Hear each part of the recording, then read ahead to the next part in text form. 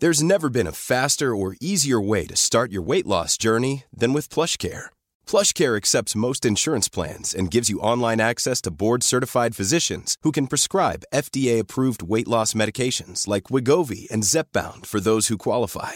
Take charge of your health and speak with a board-certified physician about a weight loss plan that's right for you. Get started today at plushcare.com/weight loss. That's plushcare.com/weight loss. plushcare.com/weight loss. Wow. Nice. Yeah. What you're hearing are the sounds of people everywhere putting on Bombas socks, underwear, and T-shirts made from absurdly soft materials that feel like plush clouds. Yeah, that plush. And the best part? For every item you purchase, Bombas donates another to someone facing homelessness. Bombas. Big comfort for everyone. Go to bombas.com/ACAST and use code ACAST for 20% off your first purchase. That's bombas.com/ACAST. Code ACAST.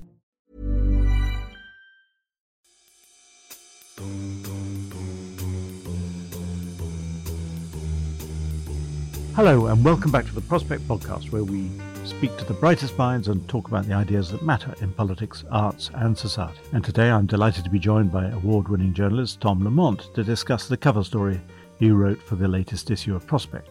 We called it The Prince versus the Press, and it tells the inside story of the bitter battle between Harry and the newspapers that hounded him, and how the phone hackers of the past have switched sides to help him. Tom, welcome. The reason I thought this piece would be interesting is that I think most people switched off paying attention to this story in about 2013, about 10 years ago. And I suspect most people think the story ended. Perhaps you were one of those who hadn't taken much interest. I switched off, yeah. Maybe not as soon as 2013.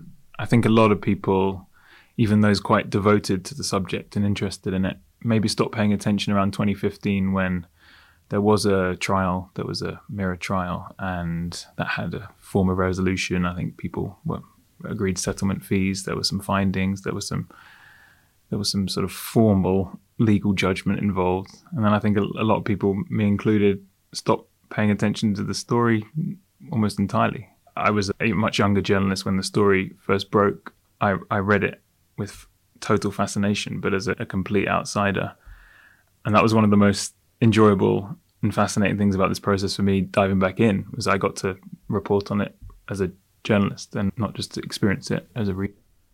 So we should probably just do a new reader start here for people who haven't been paying attention at all. So the story began with the royals finding out that their phone had been hacked, and it was traced back to one reporter at the News of the World, and he was sacked and went to prison, and one private investigator. But the story of the News of the World at that time was that it was just one rotten apple. And then around about 2009, I think it was, I was editing The Guardian, and Nick Davis, the reporter, came into my office and said that he discovered that this one rotten apple story wasn't true. Do you want to pick up the story from there? Yeah, so I've read Nick's fascinating book on this, and it's an absolute belter.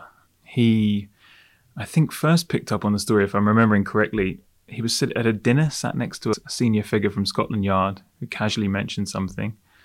And as you know, you don't casually mention something to a good reporter like Nick. He went away and started scratching around.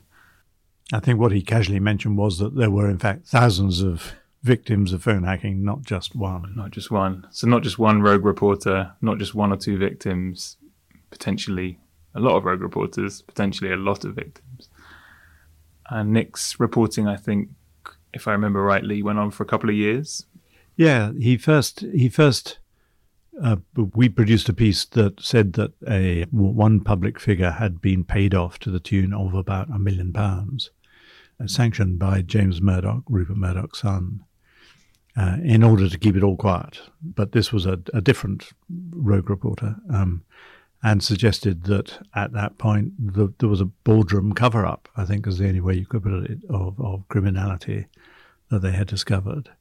And the dam really burst in 2011 with the revelation that Millie Dowler, the murdered schoolgirl, had been also hacked. And the people who up to that point had thought, well, this is just about celebrities, then thought, actually, this is disgusting. And That's what led to the closure of the News of the World and a lot of people being put on trial, a lot of people resigning, not just in the newspapers, but in the police and regulators and so on and so forth.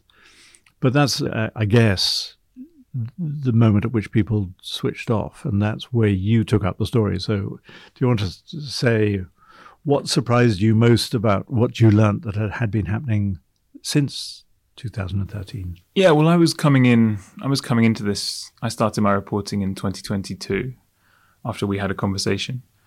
And one of the first things that struck me was just how live a legal situation this was. I think I had idly assumed that most of it had gone away, perhaps that I might have glanced and seen a news story every so often and been made aware that there was still legal cases rumbling through the civil courts. But there were an enormous number of legal cases still rumbling through the civil courts, hundreds. And the more people I spoke to, the more initially very surface level digging I did. It was clear that over 1,000 people had settled their cases over the years. Press Gazette did a really interesting story on the 10-year anniversary of the closure of the News of the World. And they'd done some sums, read a lot of financial reports, and I think they put the total cost of the hacking scandal to Rupert Murdoch's publishing arm in excess of £1 billion. £1 billion. £1 billion. Another journalist who I got to know while reporting this story, who works for Byline Investigates, perhaps we'll talk about that website in a minute. Her name's Florence Wildblood, and she had updated those figures to bring them as far up to date as she could using more recent financial records. She put it at about £1.2 billion. Enormous sum of money, an enormous number of people involved. The story hadn't gone away.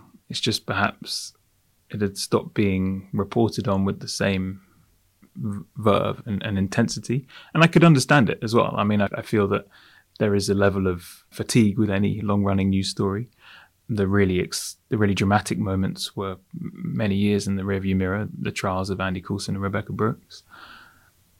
But I don't know whether you were aware this was coming when we spoke about it last year. I wasn't aware until I'd spent a bit of time properly reporting it. But what was coming down the pipe was this figure, this very famous person involved in the whole saga. I think we're allowed to name him. We're allowed to name him Prince Harry. And that was going to revive interest in a big way. And we sort of watched that unfold live, as it were, while we were underway on this reporting process. That sort of almost month to month seemed to be changing the stakes of the situation for a lot of the people I was interviewing. Okay, there's probably another bit of context that we just need to put in so that everyone gets up to speed. The original claims were all against News of the World, and the company put their hands up and said, yes, this was terrible, we're closing the paper. Rupert Murdoch famously went to Parliament and said this was the humblest day of his life before somebody put a meringue pie in his face. Nick tried to stop the meringue. Yes, I think everyone thought that was it was the most catastrophic meringue pie in history, because it kind of punctured the line of questioning and actually brought undeserved sympathy to Rupert Murdoch. But anyway, and then the person who had been running News International in the UK, Rebekah Brooks, went on trial at the Old Bailey with Andy Coulson, the former editor of the News of the World. He was convicted. She wasn't, and Rupert Murdoch gave her job back. So she's back running the Murdoch stable of papers, which includes The Sun, a paper she used to edit. And what then happened was that the legal actions jumped from the News of the World to The Sun and saying, well, actually, we're now going to sue The Sun as well. That was embarrassing for the company, because then you've got Rebekah Brooks, who's been put back in charge, who's responsible for The Sun. Murdoch doesn't want to close another tabloid newspaper.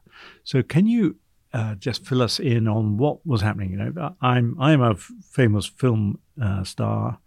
I discovered that I was hacked by The Sun, or I suspect that I was hacked by The Sun. I whack in a writ. What was the response of News?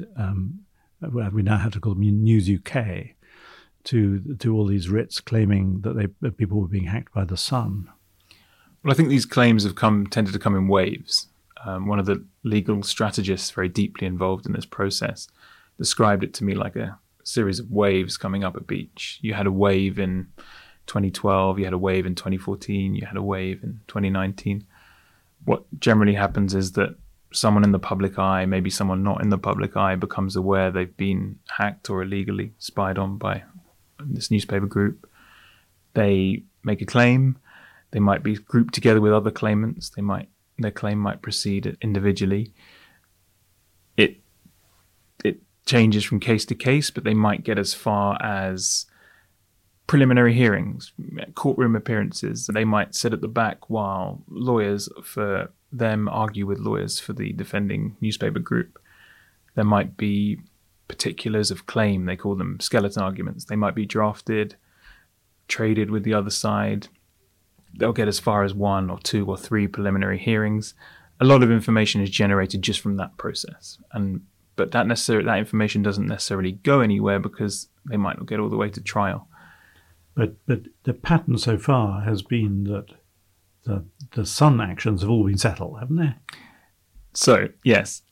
Even if there are preliminary hearings, even if it seems like a trial might be about to happen, there might be a date set for a trial, they might, in certain cases, they got as far as hours to go before the trial was due to take place.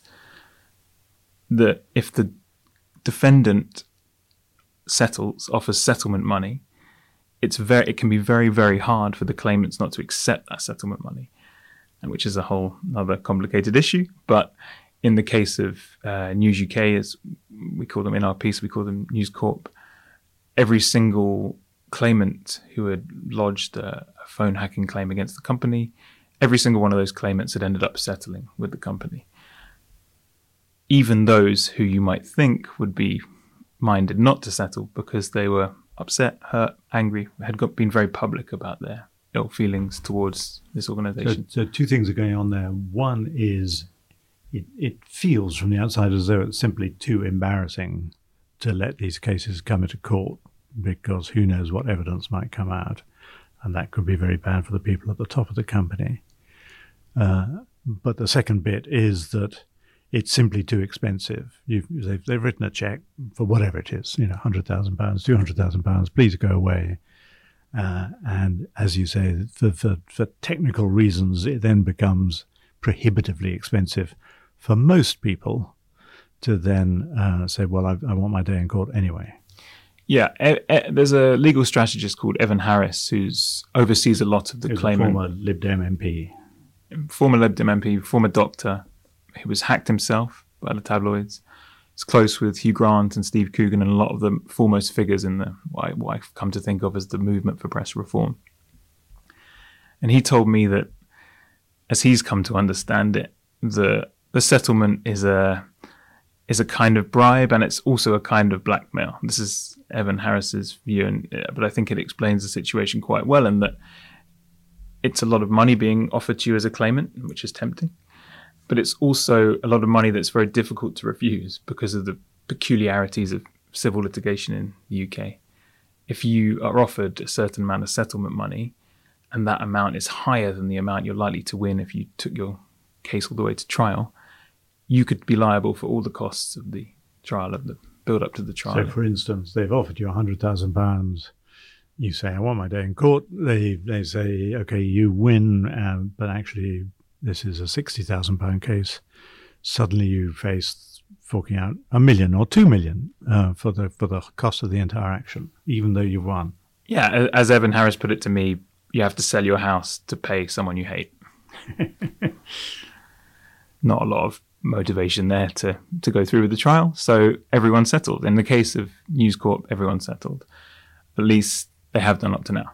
Okay, well, pause there, because that brings in Prince Harry when we don't want to rush it with Prince Harry.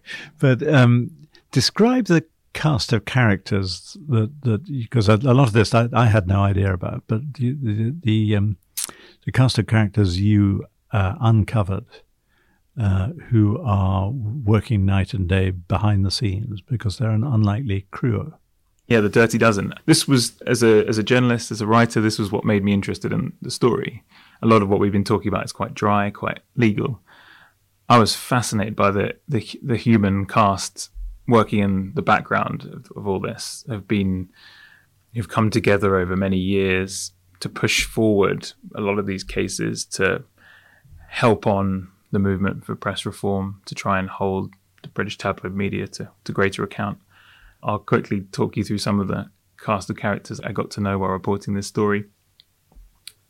There's a man called Graham Johnson, was a former investigative reporter for the Sunday Mirror and the News of the World.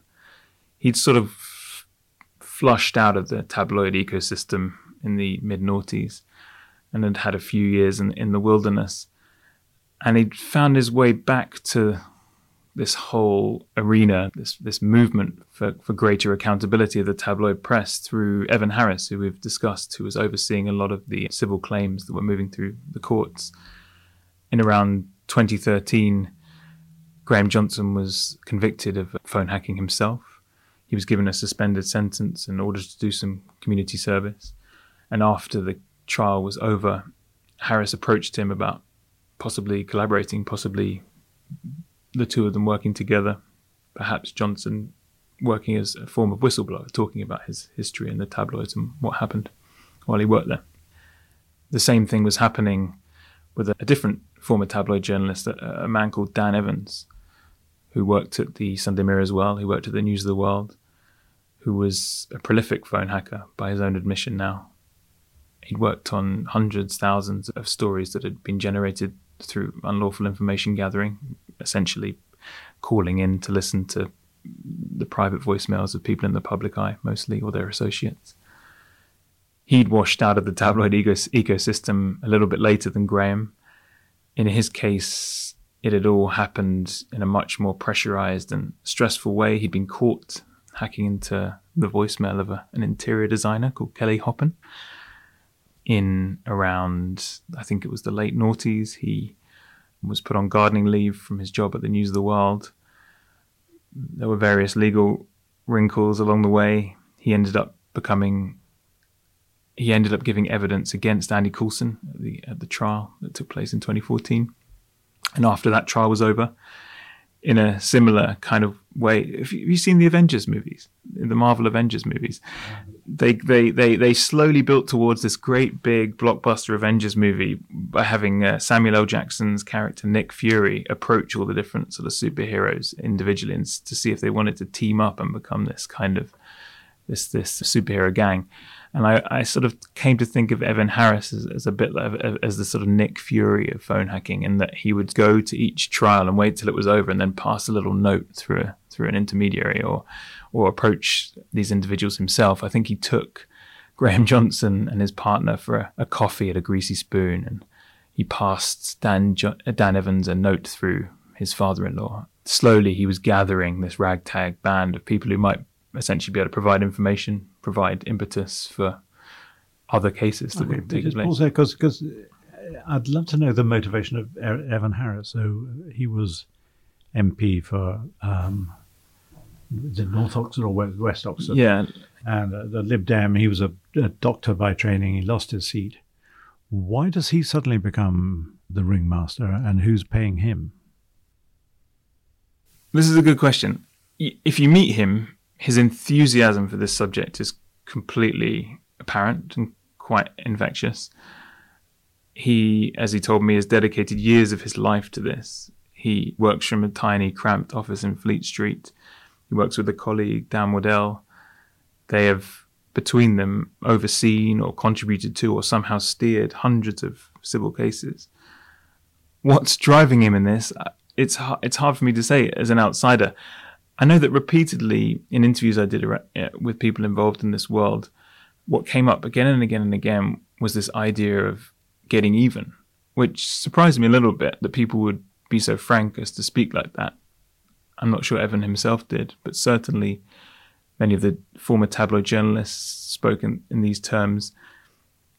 They felt that, and I think people like Hugh Grant and Steve Coogan have spoken in these terms, they felt hard done by bullying tabloid editors and executives, and felt this was a way that they could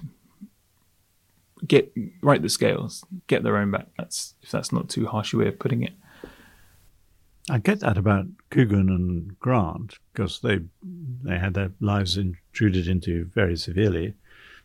But in a way, Johnson and Evans were the bulliers. They were the bullies who were doing the intrusion. Who do they think they're getting even with, and how did it ruin their lives?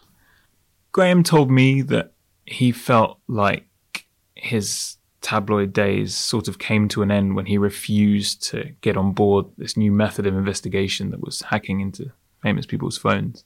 He did it once, he told me. He did it briefly and he felt grubby. He refused to do it anymore, and in the years since, I think he's come to think that that was more or less the end of his tabloid career, that if you weren't going to get on board and do this, what use were you? In Dan Evans' situation was a little bit different, but I think he felt like he was put under enormous pressure by his employers. And I think he worried that he was potentially being shaped as a scapegoat at one point. He crossed over, he gave evidence against his former employers. It came to take over a decade plus of his life. I think he's been pretty open with me that he's suffered a lot emotionally and mentally from that. He feels that, and I think a lot of the tabloid journalists who are dragged through the courts feel that as lower rung, less important employees, they took the burden of they took the greater proportion of the burden of this, that their superiors were not subjected to the same levels of scrutiny that they were. That's perhaps one driving reason. That there's a totally separate thing going on here that I found increasingly fascinating as I was doing the reporting. You'll know this, I know this. Journalism is addictive. Journalism is a calling. Journalism is something you feel compelled to do, but you need a publication to do it for. You need someone to back you. You need an editor. You need funding. And what I felt about both Graham Johnson and Dan Evans, and certainly to a really powerful extent with Graham, was that these were born journalists who no longer had any outlet, no longer had any place to be journalists for. They couldn't work for the tabloids anymore. They were people non gratis. Excuse me, that was a bastardization of Latin there. They'd washed themselves out of the tabloid world. They weren't going to get employment there. And I think they were treated fairly suspiciously by broadsheet newspapers, by broadcasters. So they were left without anywhere to sort of put this energy to report. What they decided to do at a certain point in the 2010s was found their own website. Just tell us about that website and what it's called. This is a website called Byline Investigates. It was co-founded by Johnson and Evans. They told me it was funded by crowdfunding. It's, if you look through the years of their articles that are on there, it's primarily written by Johnson and Evans, and the subject is almost exclusively phone hacking, the after effects, the ripples of the phone hacking saga.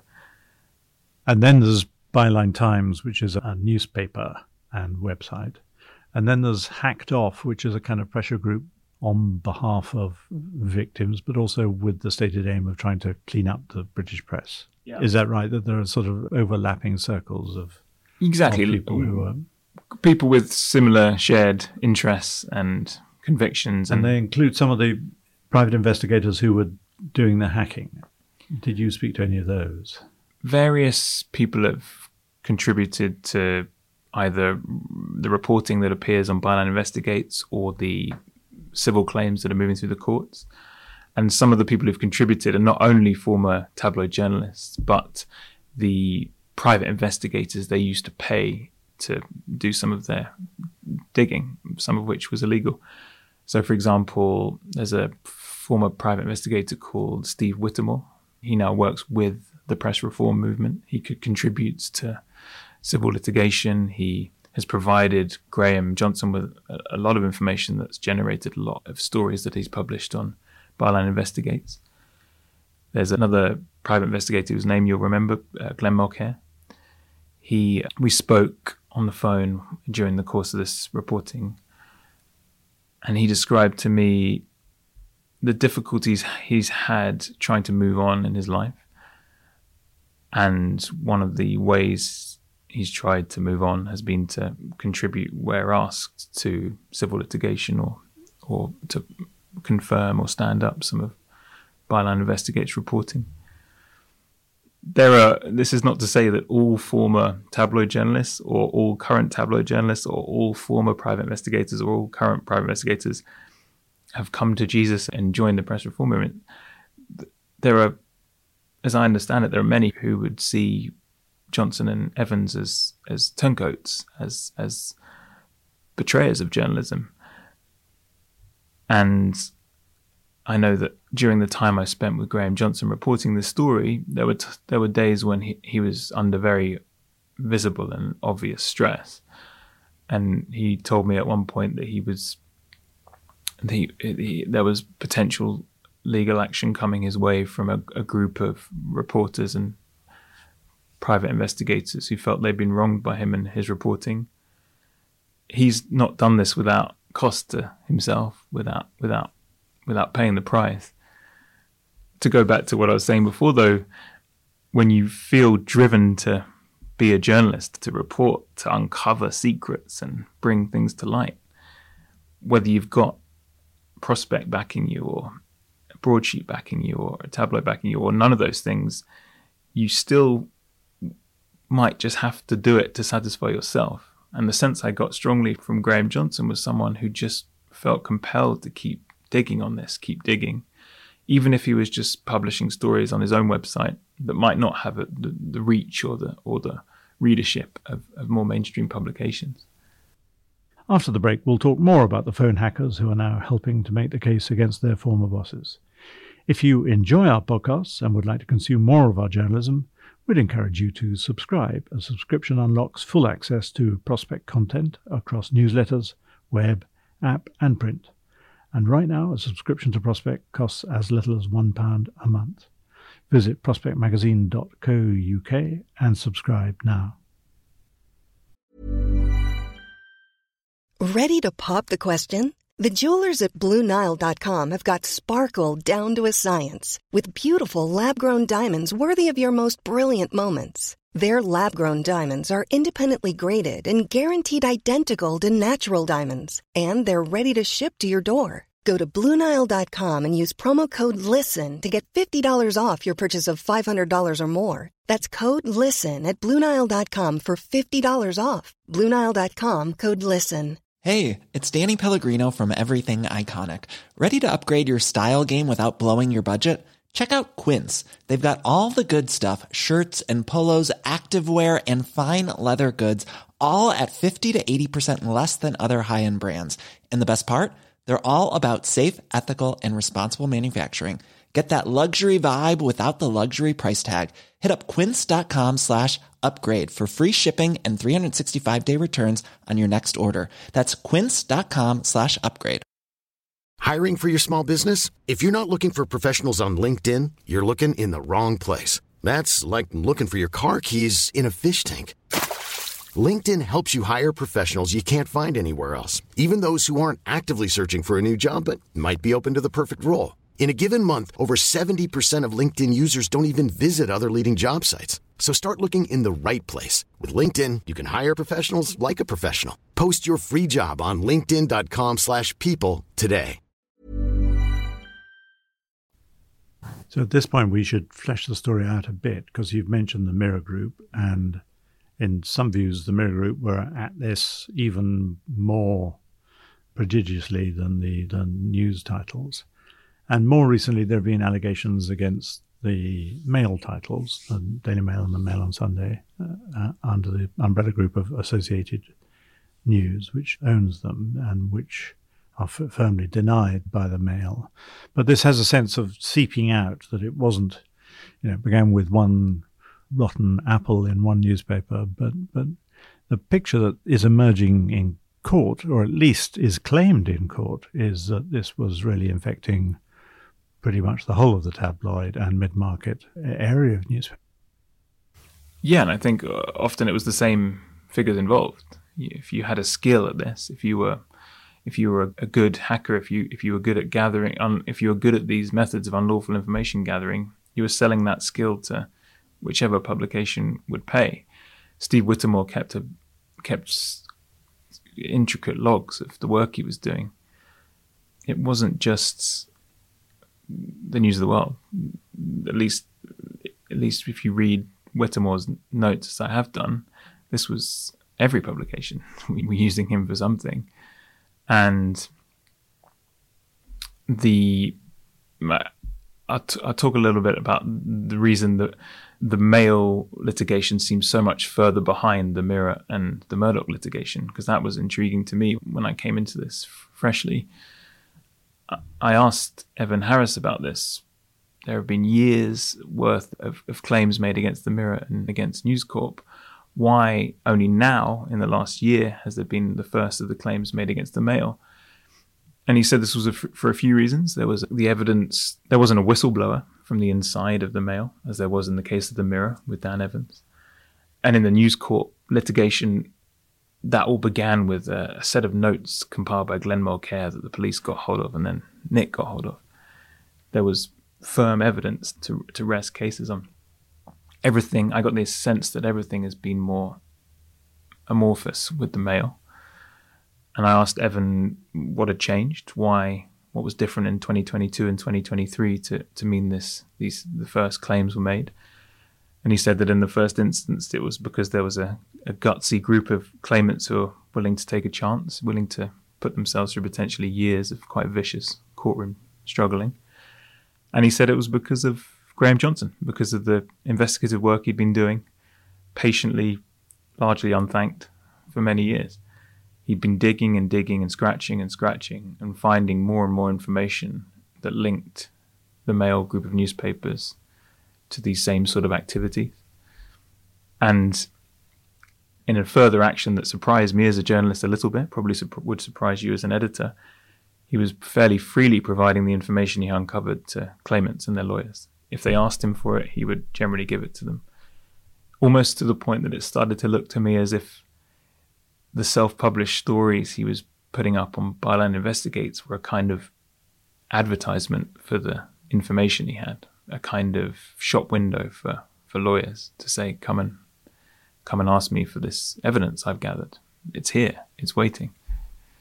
We were talking once about the fact that his frustrations with the fact that broadsheet newspapers, he called them wordy newspapers in his lovely Liverpudlian brogue, and he said that he was frustrated by how little interest they tended to show in the evidence he dug up and the investigations he'd done. But he just decided to be comfortable with the idea of, and this is a quote, the courts being my newspaper. It was almost as if without a documentary or without a front page splash, he was just going to publish in the civil courts, that he was going to give his evidence to lawyers and let it come out that way. I found that completely fascinating, that he was so devoted to the idea of investigation and getting a readership that even that would seem like publication to him. Now, of course, it should be said from the point of view of the newspaper publishers, although they've been shelling out lots of money, they're also, particularly the Mail, is denying, I think, more or less everything. The Mirror is denying some of it, and you put a bit of this into your piece, but it's also coming out in court actions. There's a pushback against Graham Johnson. They say he's a proven criminal, he's a proven liar, he's got various dodgy deals with various people. How much do you think these cases are dependent on Johnson? And I suppose the other question which you didn't completely nail in your piece is who's paying him, because I think the allegation or suspicion is that the late Max Mosley, the Formula One chief, whose exotic, I think is the word the tabloid might use, sex life was exposed by the News of the World, and who really spent the rest of his life pursuing them with a considerable amount of money.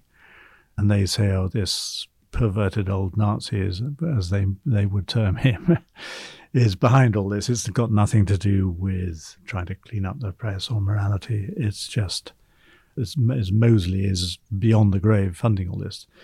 Did you manage to nail that, or did you just have to go on the account of what you were told? Yeah, well, we know for sure that he was extraordinarily wealthy Max Mosley. And we know he was fumingly angry with Rupert Murdoch's media organisation for the coverage of his private life in the News of the World before it closed. Nobody would confirm to me that he was a direct financier of this when he was alive.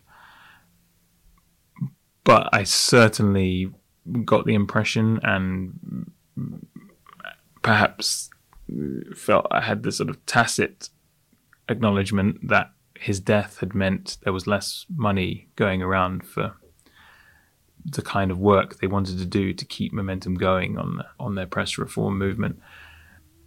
Dan Evans has this idea, and it's an interesting idea, I think, to make a public use website that gathers together a lot of the information that's come into the public domain through the various civil cases that have gone through, have almost come to court or have come to court. And he describes the difficulty of getting the funding for that, of searching for crowdsourced funding. I think perhaps a few years ago, before Max Mosley died, that's the kind of thing that might have been easier to get off the ground. I don't know why they're a bit prickly about the sources of funding. I think perhaps there's a reluctance to seem like they're a sort of pointed weapon, that they're someone's sort of bazooka. And Mosley didn't make much of a secret of the fact that he was wanted to get even with the people who'd humiliated him. So I don't know is the truth. You're right. You pointed to a weakness in the reporting of my story, and I'm holding my hands up to that weakness. Sometimes people just don't want to tell you everything, and you find out as much as you can. I don't think, for me, that it makes a huge difference.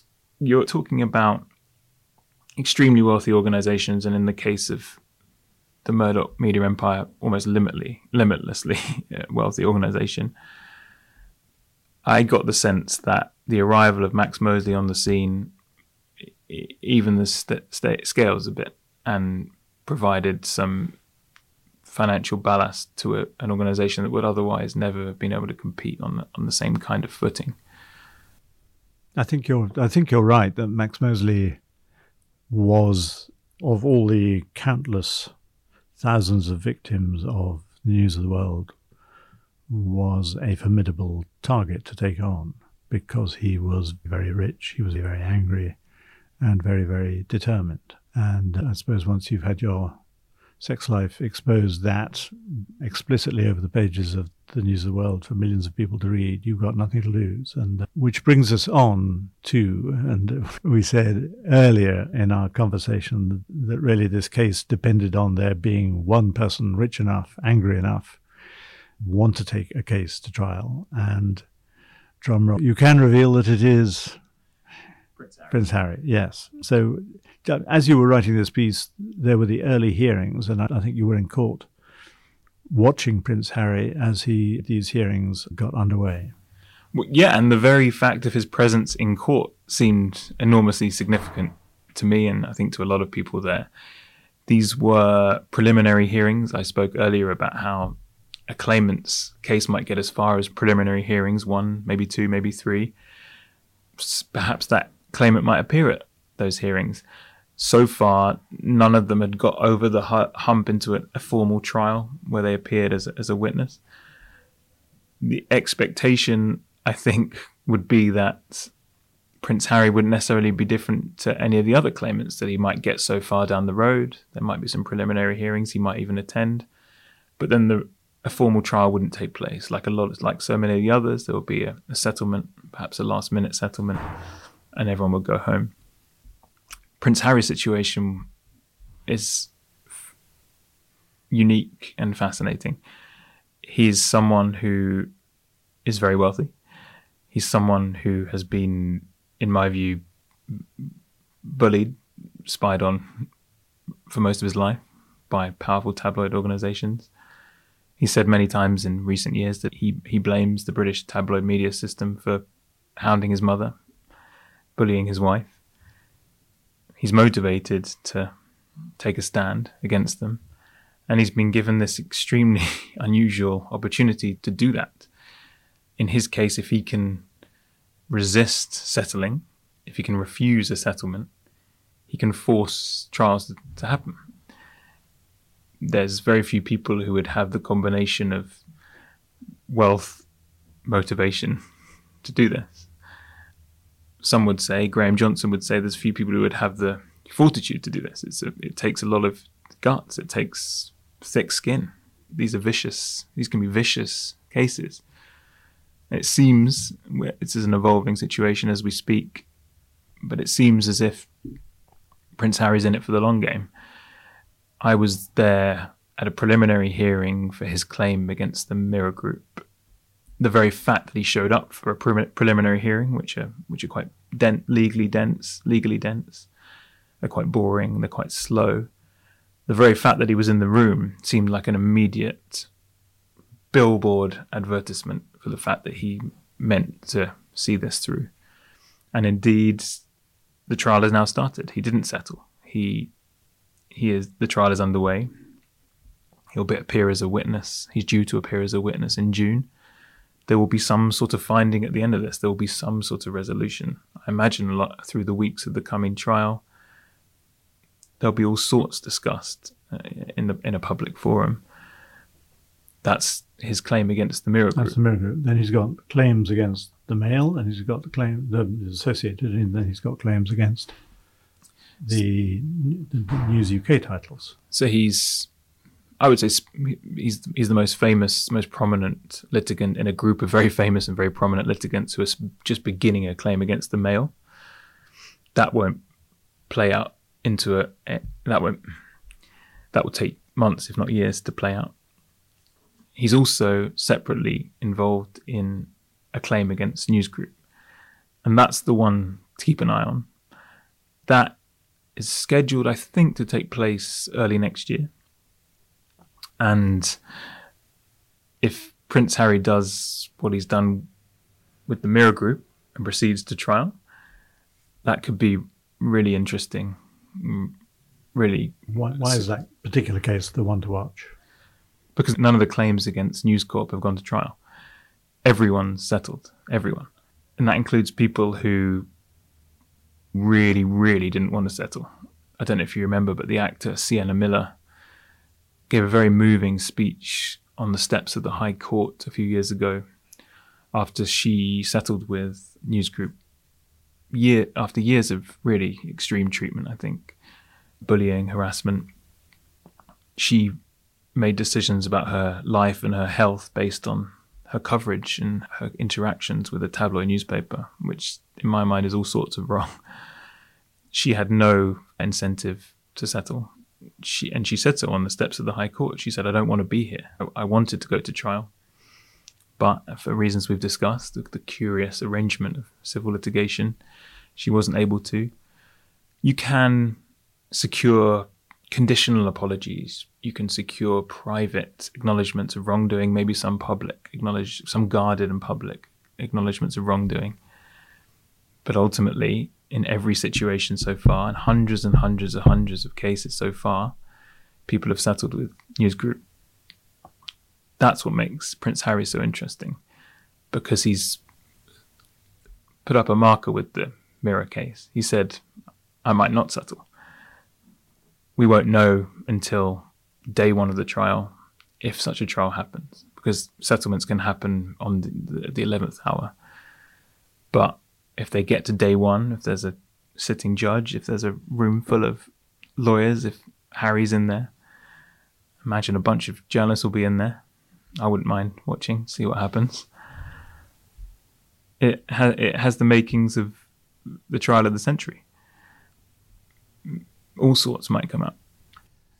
And there must, I imagine, naming no names, but some sweaty figures who used to edit Mirror Group titles who will be anxious about what could come out during that case.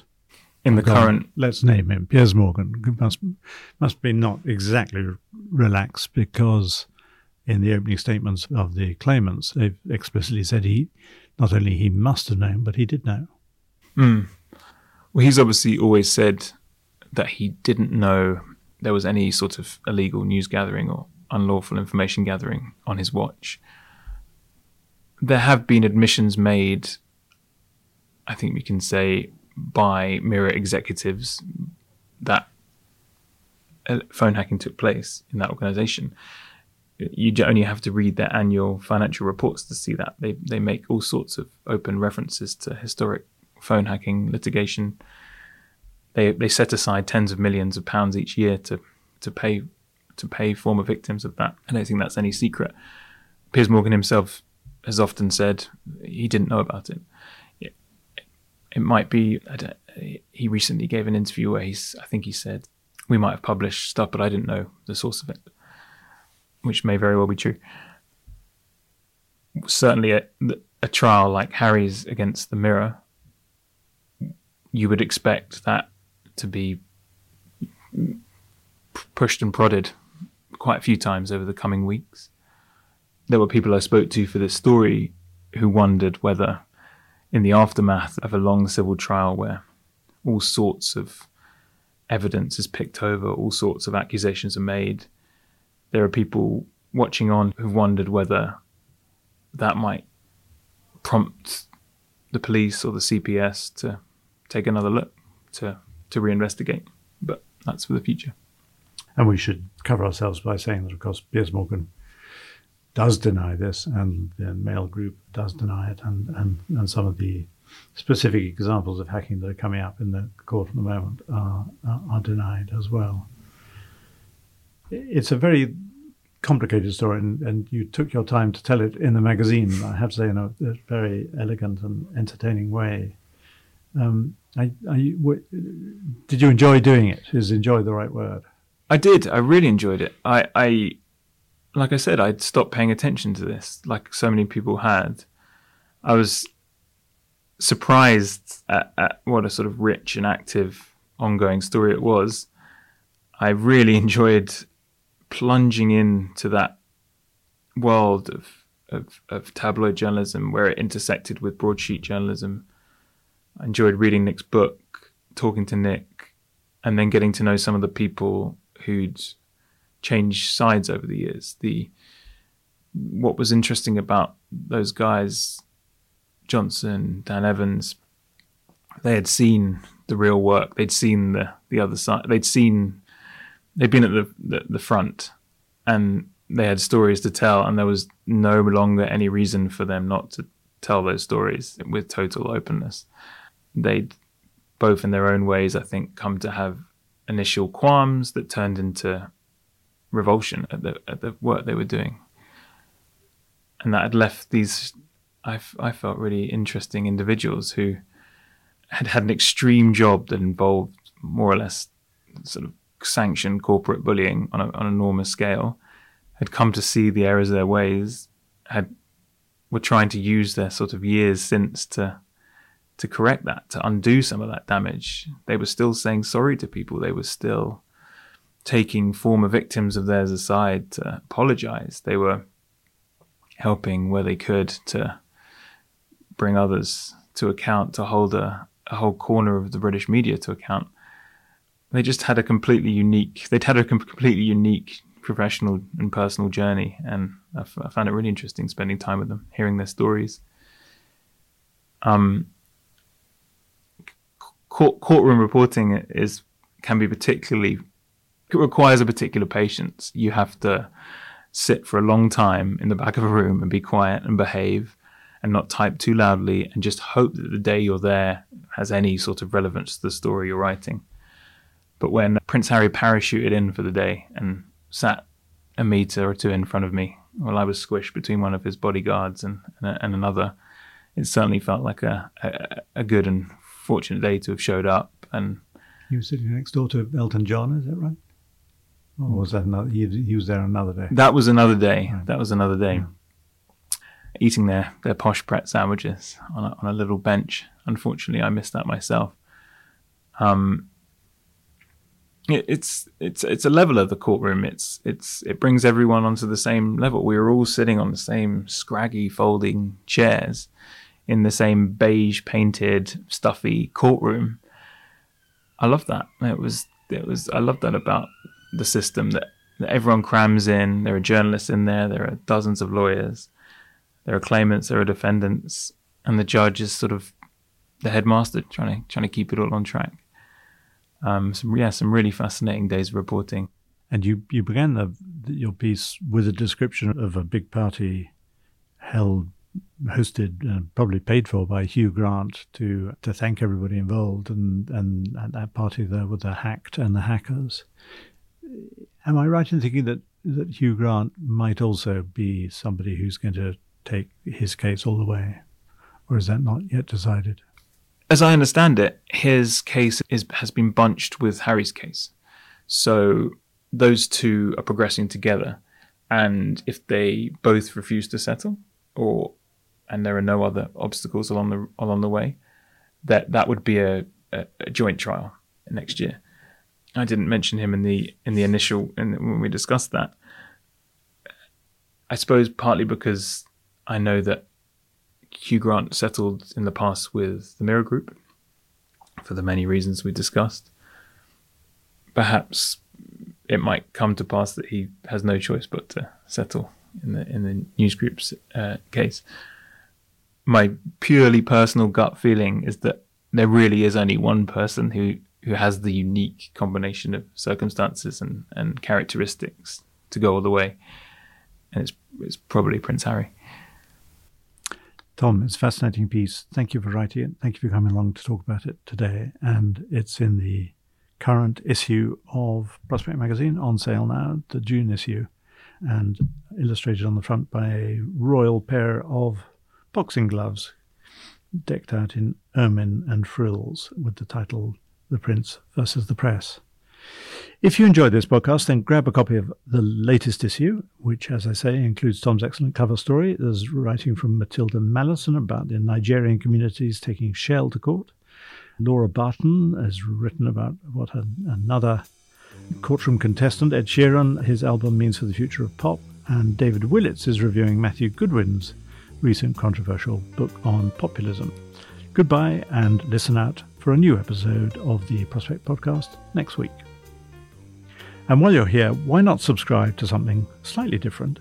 Prospect Lives is a monthly series of audio diaries from our family of 7 writers, who include Sheila Hancock, writing about her long life, Alice Goodman, writing about a clerical life, and the former English cricket captain Mike Brealey, writing about a sporting life. It's a joy. Sometimes it will make you laugh, sometimes it will make you cry, but it'll definitely give you a snapshot of the lives of people who live differently to you and me. Just search Prospect Lives wherever you get your podcast, or click on the link in the show notes of this episode.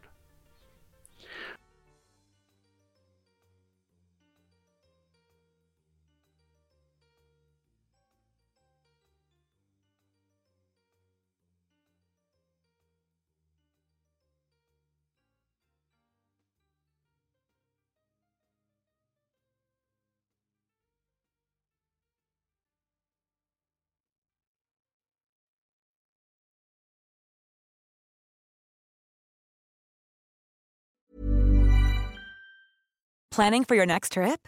Elevate your travel style with Quince. Quince has all the jet-setting essentials you'll want for your next getaway, like European linen, premium luggage options, buttery soft Italian leather bags, and so much more. And is all priced at 50 to 80% less than similar brands. Plus, Quince only works with factories that use safe and ethical manufacturing practices. Pack your bags with high-quality essentials you'll be wearing for vacations to come with Quince. Go to quince.com/pack for free shipping and 365-day returns.